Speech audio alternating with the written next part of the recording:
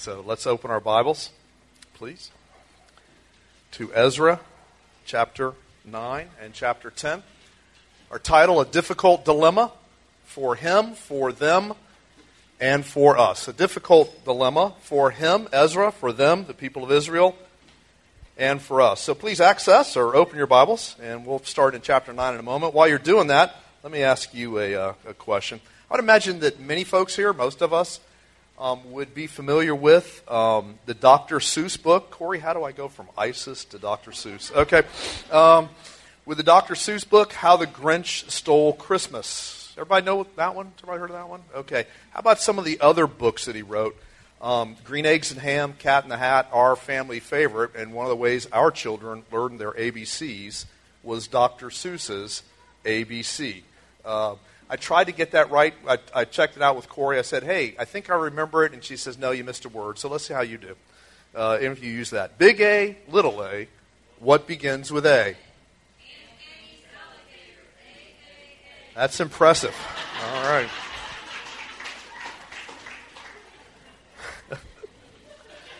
Repetition for Anglos is critical to memorization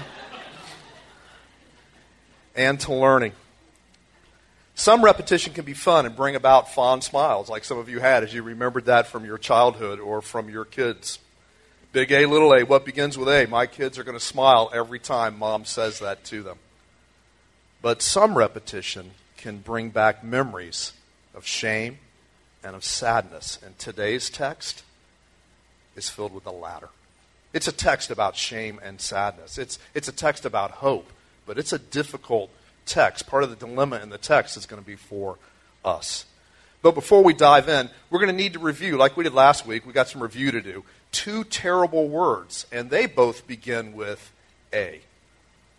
They're fairly familiar words, but they're typically very difficult to get our arms around. Here's the first word. Big A. What begins with A? Abomination. Abomination. What is that word? Well, it's the English word in our English Bibles. It's a word that we use to translate 4 or 5 different Hebrew words. 4 or 5 different Hebrew words. Hello, Ruth and Ruben. Everybody just look. So go ahead. Hey, woohoo! Back to the text. 4 or 5 Hebrew words.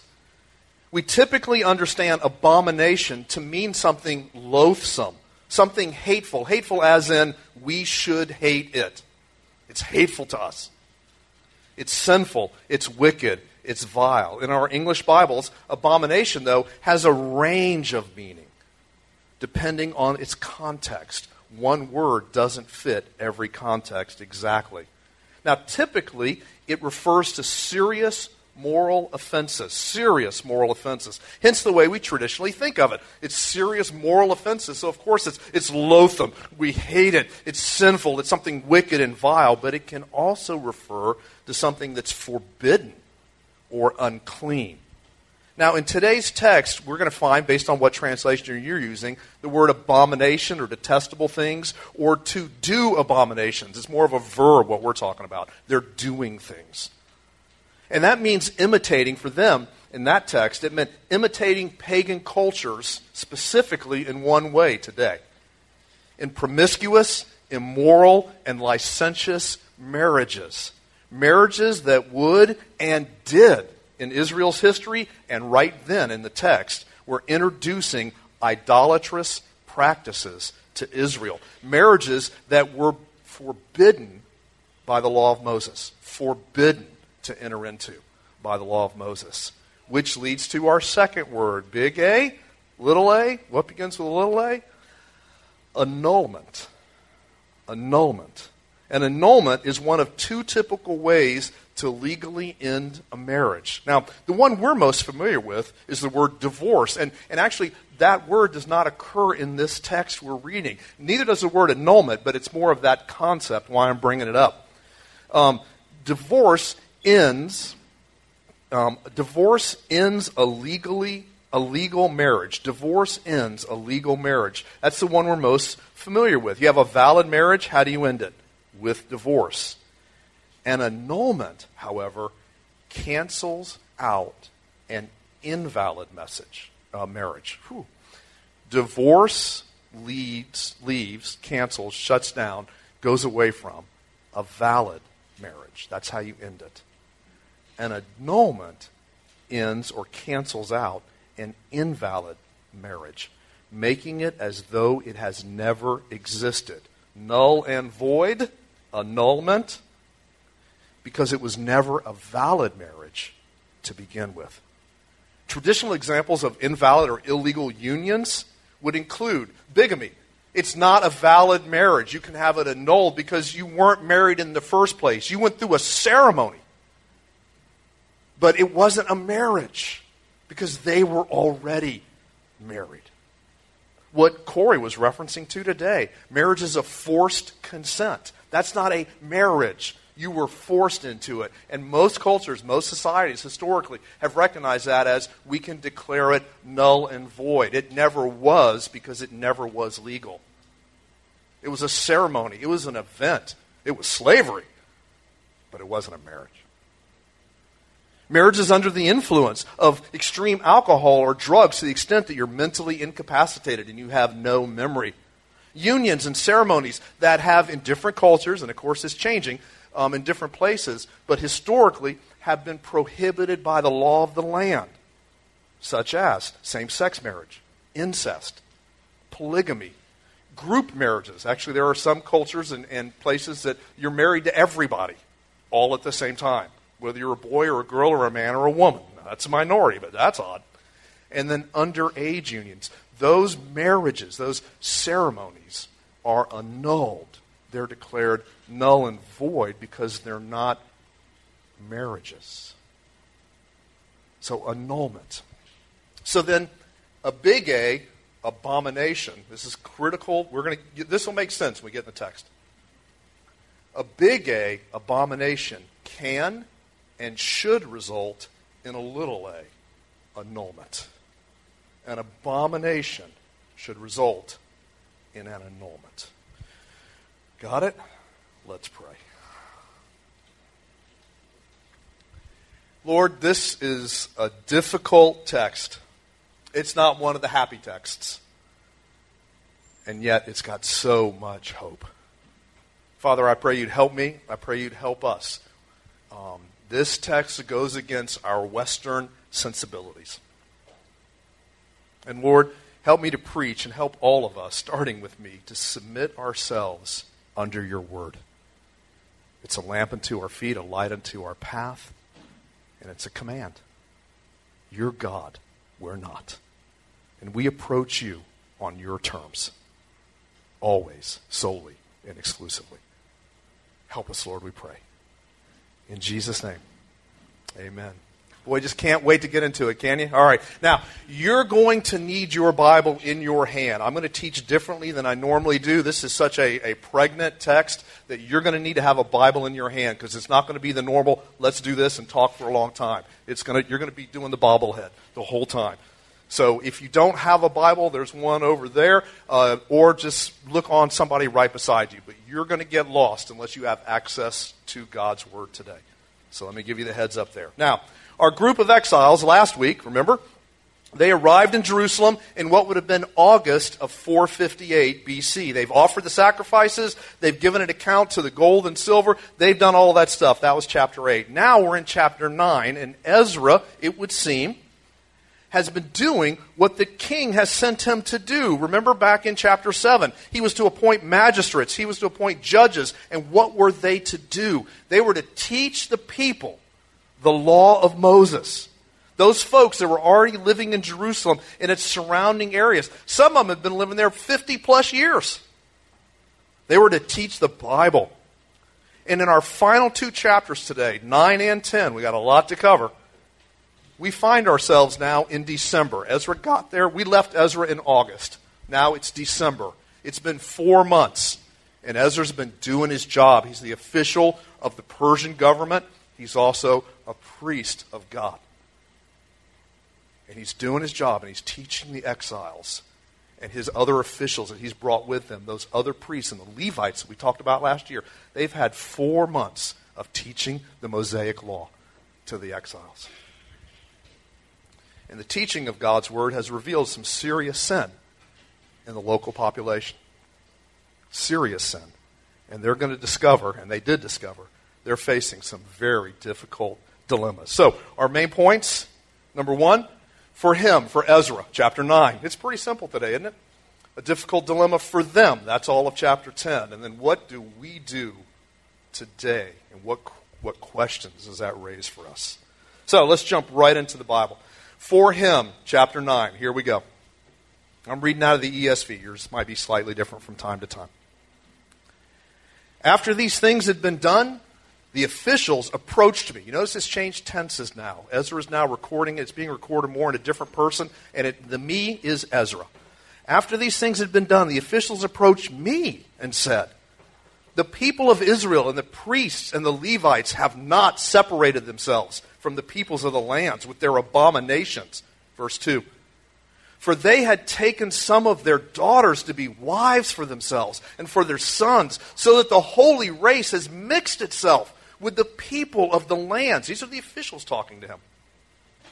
And in this faithlessness, the hand of the officials, this is the officials telling Ezra that they and the chief men, their leaders, have been the foremost sinners. God's word has come. God's mercy. I mean, Ezra didn't bring this to them. 4 months of Bible teaching, and the Holy Spirit now graciously, because it is God's grace to reveal our sin. It doesn't feel like it. Discipline is not pleasant. Hebrews is clear. But it's God's grace to reveal our sin through His Word. And God graciously, by His Spirit, moves on the guilty. And the very ones who are the foremost offenders receive mercy and grace, and they come to Ezra. Everybody's involved. Priests, Levites, officials, leaders, the people. What does it mean when it says the holy race? Some of your texts say the holy seed. It's the holy nation that God had chosen back in Exodus to be holy because He is holy. And holiness looks like representing God's character and reflecting God's love. And the problem is, the holy nation has just discovered that they're not holy. They've got a dilemma. Now, some may ask, and it's a legit question, is this really, though, just a form of racism? Absolutely not. We've got to remember, Moses married a Midianite. Now, that's not an Israelite. Ruth married Boaz. Well, Boaz was an Israelite. Ruth was one of the nations mentioned in this verse we just read. She was from Moab. You're not supposed to marry that. But guess what? Both of these men stayed true to God because their wives had converted. See, the wives here, the problem is not racism. The problem is religion. The wives had not converted. Remember back in chapter 6, it was clear that anybody who was there was welcome to convert and follow the law and convert to Yahweh, to Jehovah, and follow Him. That's never been the issue. Their issue was they refused to abandon the worship of other gods. Worship practices, detestable practices, abominations that God said were wicked. See, it was about holiness. It was about worship. It was about obedience, not about race. Intermarriage had been strictly prohibited. One of the things they'd heard is these Levites and these priests are teaching them the law. I mean, just one example, Deuteronomy 7, I'll just read it to you. You shall not intermarry with them, giving your daughters to their sons, or taking their daughters for your sons. For they would turn away your sons from following me to serve other gods. Then the anger of the Lord would be kindled against you, and He would destroy you quickly. Can you imagine hearing that and knowing that you're a leader, you're an official, and the word, when they came to Ezra and said, Ezra, we're the worst, the word they used, which is translated faithlessness in your English Bible, in Hebrew it means abandoning the faith. We've broken God's covenant. We've abandoned the faith. Ezra, we got a dilemma. Look at verse 3. As soon as I heard this, now here's Ezra's dilemma. As soon as I heard this, I tore my garment and my cloak, and I pulled hair from my head and my beard, and I sat appalled. Then all who trembled at the words of the God of Israel, because of the faithlessness of the returned exiles, gathered around me while I sat appalled until evening sacrifice. And at the evening sacrifice, I arose from my fasting with my garment and my cloak torn, and fell upon my knees and spread out my hands to the Lord my God, saying, "Oh my God!" Not the way we say it. This ain't OMG.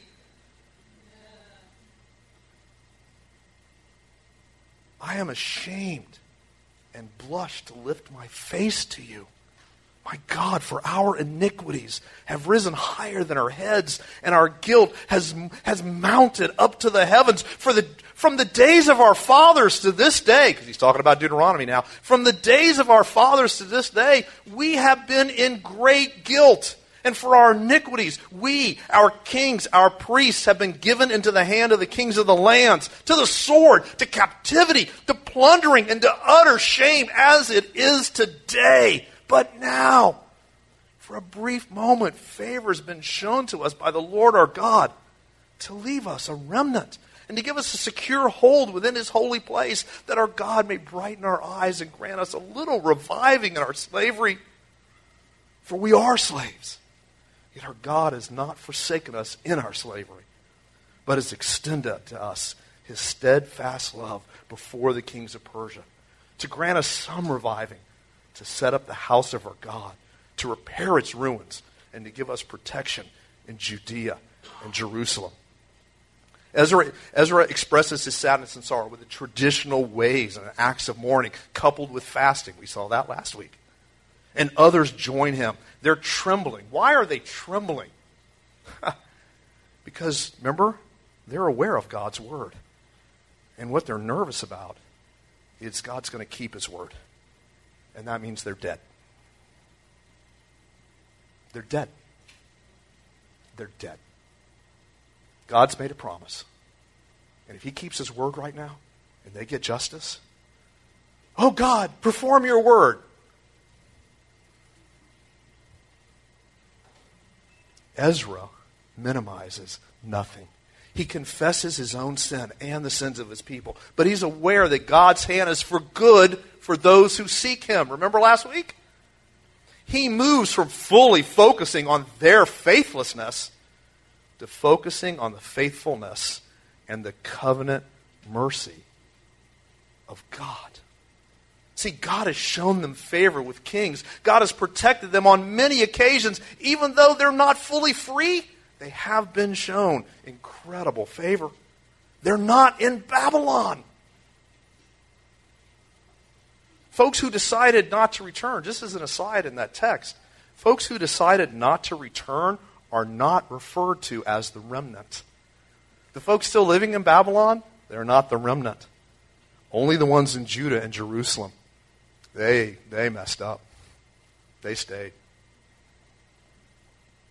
Those who've been given a secure hold, in literally it's called a tent peg. They've mashed in a tent peg. They've been given fresh courage, shining eyes. God has been merciful to them by allowing them to return. And God has been merciful to them by revealing to them their sin through his word. That's mercy. Look at verse 10. And now, our God, what shall we say after this? You led us here to Jerusalem. What shall we say? For we've forsaken your commandments, which you commanded by your servants, the prophets, saying, the land that you're entering, to take possession of it, is a land impure, with the impurity of the peoples of the lands, with their abominations, that have filled it from end to end with their uncleanness. Therefore, do not give your daughters to their sons, neither take their daughters for your sons, and never seek their peace. Don't try to be at peace with them. Don't make war, but don't collaborate. Don't capitulate.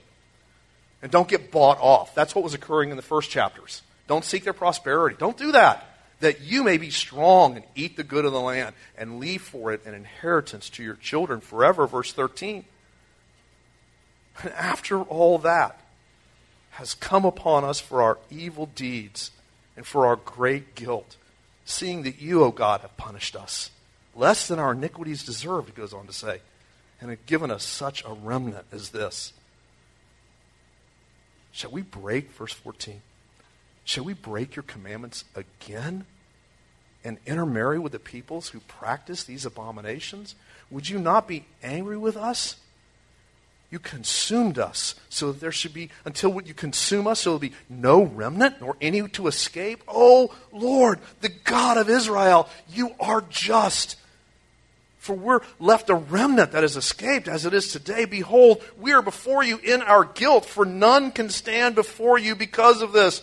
Ezra, that's Ezra talking. Ezra sugarcoats nothing. They're guilty. They deserve to be punished. God, hello, God does not, this is so anti-American, God does not owe them mercy. It ceases to be mercy if it's owed. It's called payment. God does not owe them or me mercy. And Ezra's aware of that, and Ezra's got a dilemma. But he's also aware that God's hand is for good for those who seek him. And in this case, here's what seeking is going to look like. It begins with confession and repentance. Now, what about the New Testament? Has it changed? Absolutely not. 1 John 1. If we say we have no sin, we deceive ourselves, and the truth is not in us. If we confess our sins, he's faithful and just to forgive us our sins and to cleanse us from all unrighteousness. If we say we have not sinned, we make him a liar. And his word is not in us. See, we seek God on his terms, not ours. That's tough, isn't it? It's almost like he's Lord. The dilemma for them, chapter 10. While Ezra prayed and made confession, so here's Ezra, weeping and casting himself down before the house of God, the temple, a very great assembly of men and women and children gathered to him out of Israel, for the people wept bitterly. And this guy stands up and addresses Ezra. Now it starts to change. We have broken faith with our God, verse 2, and have married foreign women. Hear him confess and sin? From the peoples of the land. But even, this is such good news. But even now there's hope for Israel in spite of this. Look what seeking God looks like. Confession and repentance filled with hope. In spite of all. Lord, what a mess we're in. You should kill us right now. This is what you did to our forefathers. We had the audacity to come back and do this again? We should be nuked. Right. We're guilty as charged. It's piled up above heaven. Right. You're merciful to those who seek you. Your hands to good for them. Seeking looks like confess and repent. And throw myself on. Not presume on. But throw myself on your mercy. See, they gather and are weeping because they understand the dilemma they're facing. So someone stands up. And as Ezra has represented the people before God in confession, now a particular Israelite, probably a leader, stands up and represents the people in confession and repentance. We won't have time to read it all today, but he says they've broken the covenant by engaging in illegal and illicit relationships. The word translated, it's interesting here, the word typically translated marriage, the one where you see marriage in your Bible, further in that text, that's not the normal Hebrew word. It could be better translated, not marriage, but we have given a home. And where you read put away or send away, that word is not the normal word in Hebrew for divorce. That's why I said annulment. It means to bring out, to send out, to excommunicate. See, and notice he refers there to the, look at 3.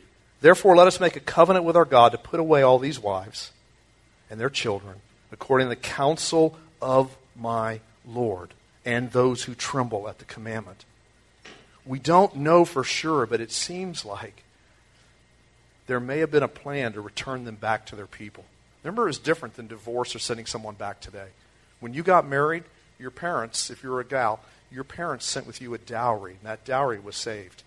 And if your husband ever sent you away, he sent you back to your parents, and he sent you back with the cash. It was like Social Security. It was. And you didn't. People look at dowries now and go, that's just so terrible. Oh, no. For the wife back then, that was awesome. She had a fallback plan. Her, who had many cultures, had no rights. There was provided a fallback plan. And Ezra knew that, and he was righteous before the Lord. He wasn't just going to cast them out and kill them. Send them back to mom and dad, and send them back with all their money. Do the right thing. You who entered into a relationship you never should have to begin with. But do the right thing. It's going to cost you too, pal. Do the right thing. So they must make a covenant to obey God, knowing there's still hope for them in spite of their sin. Look at verse 5. Then Ezra arose and made the leading priests and Levites and all Israel take an oath. Put your money where your mouth is, boys. And they would do as it's been said. So they took the oath, all of Israel, all the men. Then Ezra withdrew from them before the house of God. He goes to some friends' houses. He spends the night. He doesn't eat bread. He doesn't drink water an entire evening. For he's still mourning over the breaking covenant, faithlessness, verse 6, of the exiles. And a proclamation, verse 7, was made throughout Judah and Jerusalem to all the returned exiles that they should assemble at Jerusalem. And if anyone did not come within 3 days, by order of the officials and the elders, all his property should be forfeited. He himself banned from the congregation of the exiles. Huh? Right. Remember, Ezra had civil authority. He had the full authority of the king. He had it behind him. He could make that proclamation. But he doesn't. They do. He takes them up on their word and says, good, you're repenting? Let's require an oath. He's still mourning. He's not self-righteous. He's fasting. And this proclamation is read throughout all of Jerusalem and in those small towns around Jerusalem and Judea. They're all easily within 3 days. It's not like it's the Israel we think of. It's just it's Cooper City and Florida City. If they were side by side, that's the population. Since the literal survival of the people is at stake, all the men must appear 3 days in Jerusalem now. By the way, if you fail to appear, you'll be cut off from the people of God. This little marriage thing is kind of serious because they know God could keep his word right now and kill them all. What does that mean? It means you're no longer a citizen under protection of Ezra or the king. It means you're no longer allowed to participate in the temple sacrifices, so your sins don't get atoned for. Guess where you go when you die? Your property will be confiscated, and there'll be no help for you from the community in times of trouble. This is excommunication on steroids. They're serious. Because if you would not respond to God's commands, you would not be counted among God's people. Glad that doesn't apply to us as Christians. Welcome to Matthew 18. Verse 9. Then the men of Judah and Benjamin assembled at Jerusalem within 3 days, and it was the ninth month on the 12th day of the month, and all the people, all the men, sat in an open square before the house of God. They're right in front of the temple. They're trembling because of this matter, because of the heavy rain. And Ezra the priest stood up, verse 10, and said to them, you've broken faith and married foreign women, and so increased the guilt of Israel. Now then, make a confession to the Lord, the God of your fathers, and do his will. Separate yourselves from the peoples of the land and from the foreign wives. Then all the assembly answered with a loud voice, our version of Amen. It is so. We must do as you have said. But the people are many, and it's a time of heavy rain. We cannot stand in the open, nor is this a task for 1 day or two. We have greatly transgressed in this matter. Let our officials stand for the whole assembly. Let all in our cities who have taken foreign wives come at an appointed time. With them the elders and judges of every city, until the fierce wrath of our God over this matter is turned away from us. So now it's December, and everybody shows up, and it's cold, and it's really raining hard. And they have a life-threatening dilemma. That's their dilemma. They're trembling. Due to the cold and rain? Absolutely. Due to the prospect of choosing who they're going to love more, a human or God. And they're trembling because they know that they could die.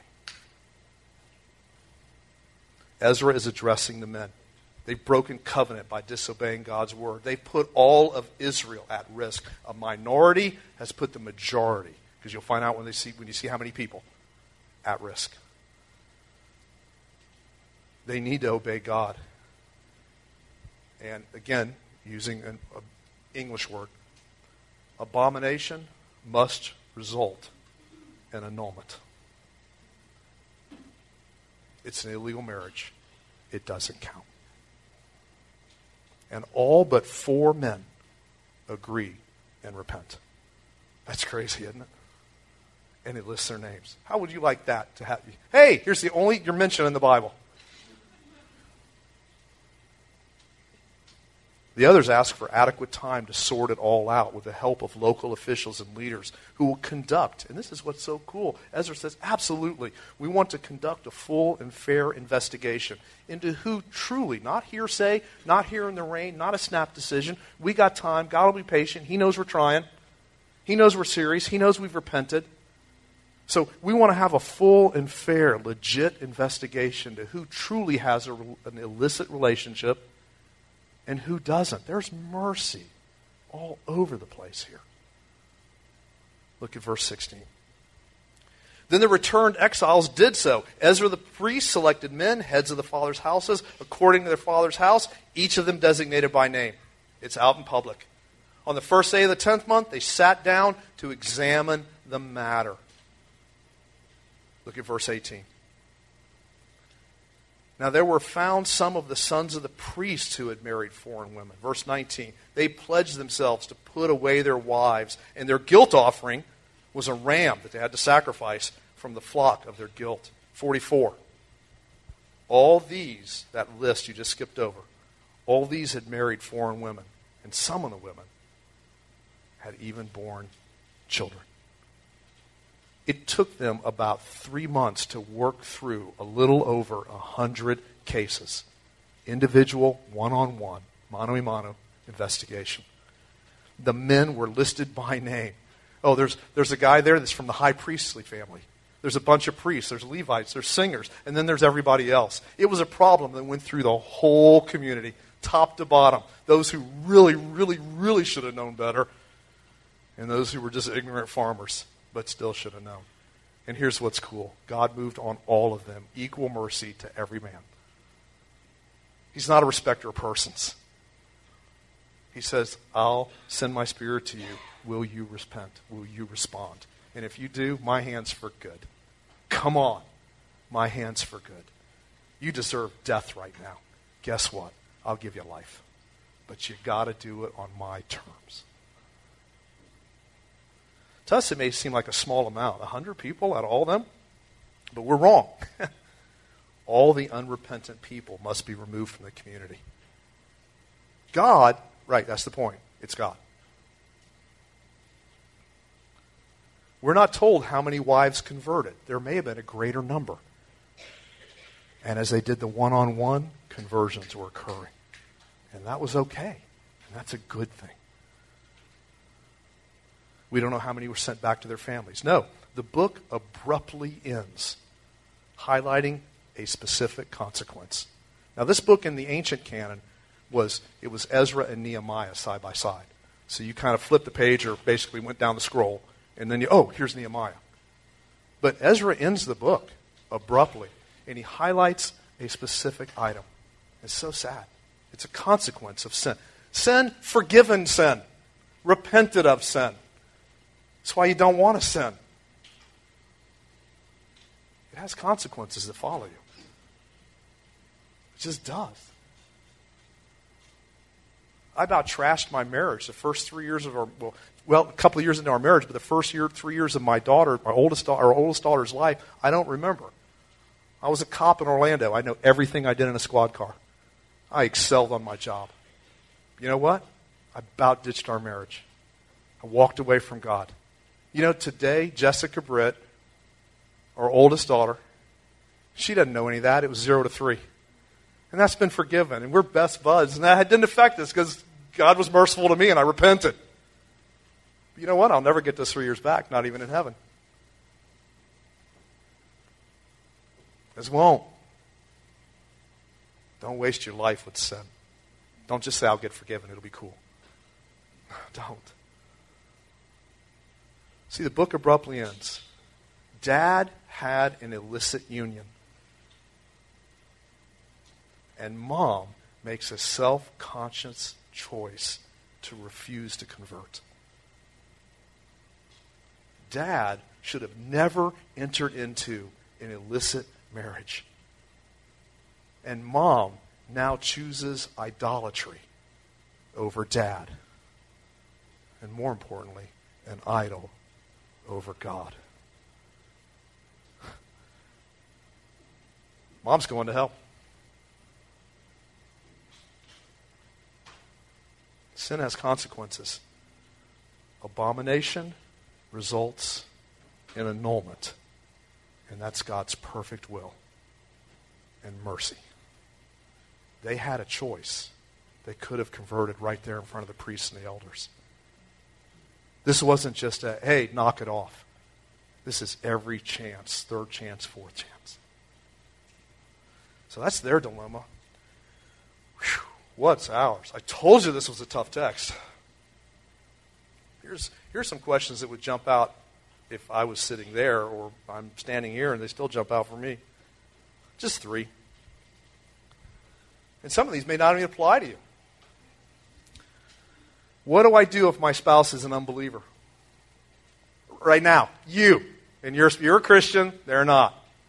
You've repented of your sins, you're a follower of Christ. You did something dumb early on. As a Christian, you married a non-Christian, where you both were pagans, and now one of you saved. Now what do I do? Does this text tell me, if I really follow Ezra now, does an abomination result in annulment? Absolutely not. That's not what this text is about. This was a text to a particular people in a certain time in a theocratic Israel following the Old Covenant. And they were still under the Old Covenant, and Christ has come, and that covenant's gone. There are lessons to learn, but that's not the purpose of Ezra. So you'll divorce your pagan spouse, your unbelieving husband or wife. As a matter of fact, the New Testament clearly addresses that question. Not only is it left for us to figure out, it specifically addresses it in 2 places. We won't read them, but you can write them down if you want, or you can listen to it later. 1 Corinthians 7, 12 through 16. Paul says, no, you don't need to. Absolutely not. In 1 Peter 3, 1 and 2. No, you don't need to. Absolutely not. So, what if my spouse is an unbeliever? Does this text apply? Nope. Not for that reason. Nope, not at all. Ezra doesn't transfer. How about this one? Should I marry an unbeliever? That one gets a little more tricky.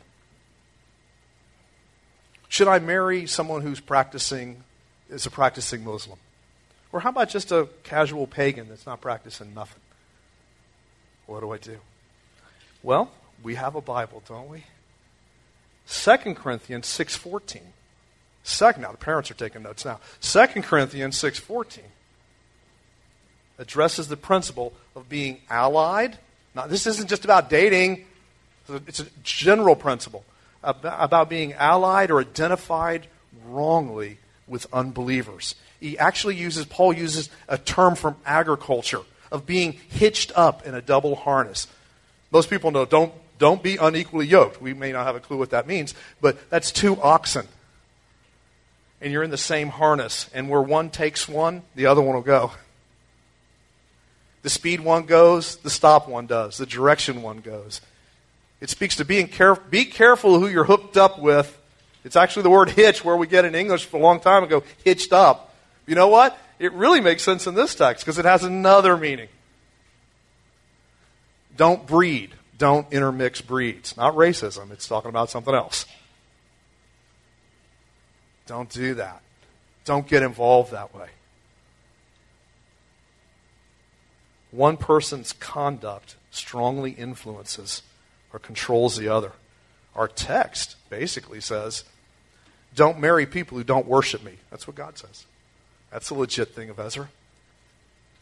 Don't marry people who don't worship me. So a Christian, I like what this one author put it, a Christian should, quote, not freely choose to step into a life of torn allegiances by pledging to love someone you know. Now here's where truth hurts. Marrying someone you know, according to the Bible, hates the one you love. Marrying someone who hates the one you love, Christ. Okay, let's move on to the third question. What is the largest threat faced by Ezra in the book of Ezra? What was their largest threat? Kings, enemies, bandits, culture? I mean, the culture wars, is that the largest threat? You know, it's funny. The exiles survived every external threat. You know what their greatest threat? It wasn't from outside. It wasn't from others. This was their greatest threat. Their own sin and rebellion. They were never in fear of extermination. God protected them all the time. You know, the only time they were in fear of extermination was because of their rebellion and their sin. It nearly cost all of them their lives, and it probably did cost some of them eternity in hell. This is the problem. Not here. As we were talking about that verse in Corinthians, here's how Paul trots it out. When he talks about being yoked, next verse. What agreement has the temple of God with idols? So they've just built the temple. What agreement has that temple? And all of us standing there in front of the new temple would go, well, duh, nothing. Listen to Paul's statement. For we're the temple of the living God. For God has said, I make my dwelling among them and walk among them, and I will be their God, and they shall be my people. 2 Corinthians 6:16. See, we've been shown covenant mercy by our Heavenly Father. We've been shown covenant mercy by our Heavenly Father. We're in union with Christ, and the Holy Spirit dwells in us. If you're a Christian, that describes you right now. Right now.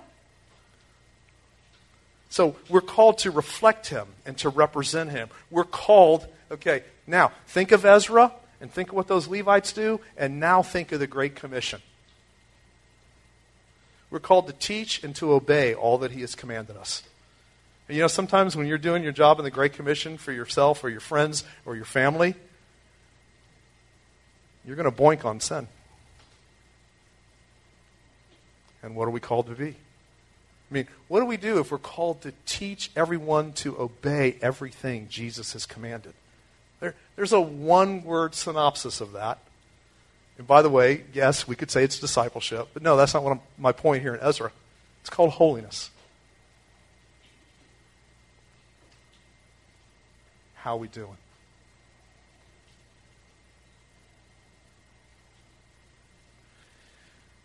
You know, if we had that little game that they made famous on TV, you could flip something on your head and, you guess. What if you had that right now or last night or yesterday or the day before or 6 weeks ago? And you just walked around with that on your head. And everybody saw everything you thought. Hi, that looks like a nice dress. My, you're fat. I mean, they saw everything.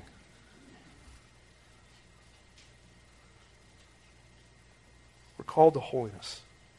And we're also called to love God. It seems like for us, these dilemmas, to send my wife away, to send my children away, to actually ditch my family for Jesus. That doesn't even remotely apply to me. That's the old covenant. That's when you had rings and stuff on your thing and stuff on your arms and you rocked and prayed to that's all gone. Well, yes, as a means of righteousness. No, as a means of radical commitment to holiness and to Christ and Christ alone. My love for Christ, my love for Corey, my love for my mom and dad, my love for our kids, my love for you, my love for any and everything is supposed to look like hatred in contrast to my love for Christ.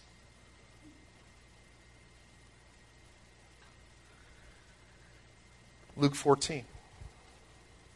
If anyone comes to me, it's Jesus, and does not hate his own father and mother and wife and children and brothers and sisters, here's the kicker, and yes, even his own life. Because see, I tell Corey all the time, I'm like, oh honey, I love you so much. You are number 3 in my life. It's true. And Jesus is number 2. And sadly, I am number 1. If anyone comes to me and does not, in comparison to his love for me, hate his own father and mother and wife and children and brothers and sisters, yes, even his own life, he cannot be my disciple. Right now, it's not real popular to be a hater. You hater. Patriot hater. No, this is popular hatred. Whoever does not bear his own cross and come after me cannot be my disciple. Let's pray. Band, you can come on.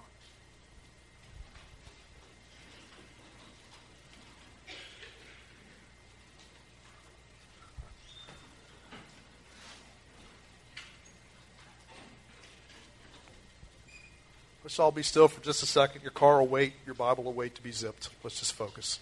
Not being mean, just want us all to focus.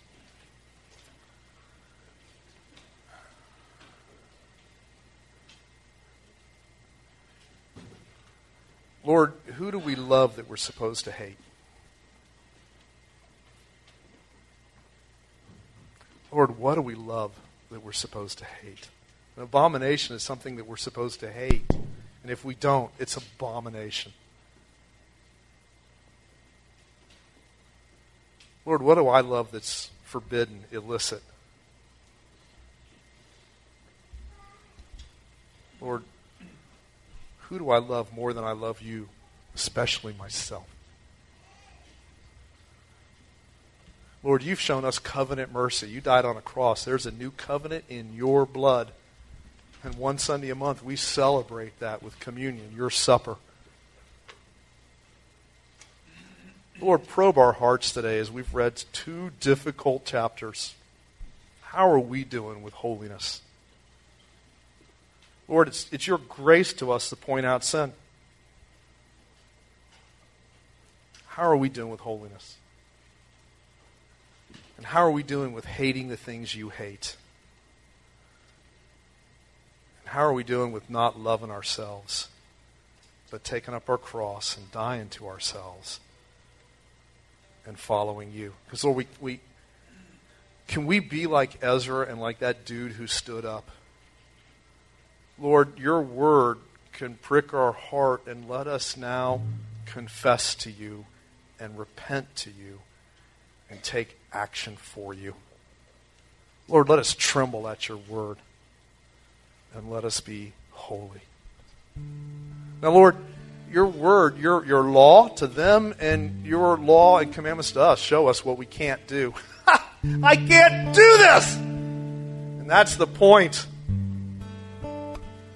Holy Spirit, move on our heart. Show us covenant mercy. Oh, Lord, move in our lives. Change our motives and our attitudes and our heart by your word through other people. Lord, just directly change us, Lord, from the inside out. Romans 12, transform us by the renewing of our minds. Lord, guilty is charged. Look what your word does. Why am I not more aware of your word? It is on autopilot affecting them. They just gotta learn it, and it changes them, and they come and repent. Because you, Holy Spirit, work by the word. Do that in us. Do that in me. Lord, I want to be more like Jesus. Lord, I need grace to repent. I need grace to see it. And then I need grace to repent. And I need grace to do it. And Lord, that's how it's all designed. That way, all boasting goes to you. The crazy thing is, after I'm dead, you'll reward me for this little teeny bit I did when all the boasting and everything came from you. But but I did cooperate. You're going to reward me for it. And that's crazy. And Lord, all the things I've done, you'll forgive. You've already forgiven. And Lord, if I drop dead right now,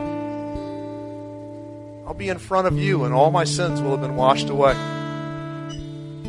At Calvary's tree. Because I repented and I believed then. So I'll never be more justified then than I am right now. Lord, I want to grow in sanctification. Lord, I believe. Help my unbelief. Lord, these things that just stay in our lives. Help us, Lord. Help us to help each other. To do the Great Commission. More than evangelism, help us to make disciples who obey what you've commanded and feel the good and the pleasure and the power that you'll pour forth in us in covenant grace.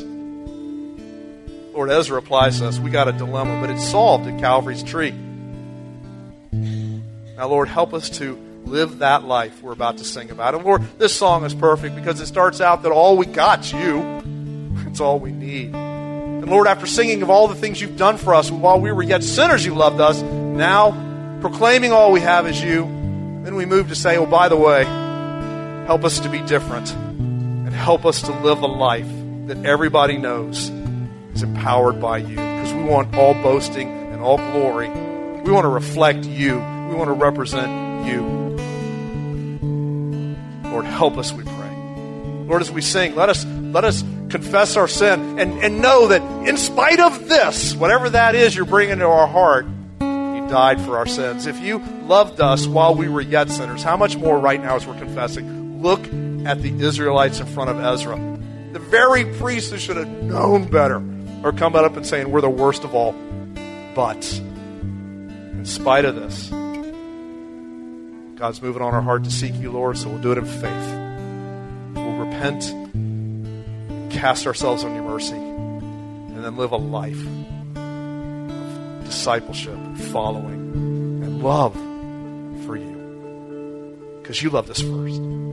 If we confess our sins, you're faithful and just to forgive us of our sins and cleanse us from all righteousness so we can approach you, clean hands and pure hearts. We can ascend that holy hill to our God because we're in Christ right now. Help us, we pray. In Jesus' name.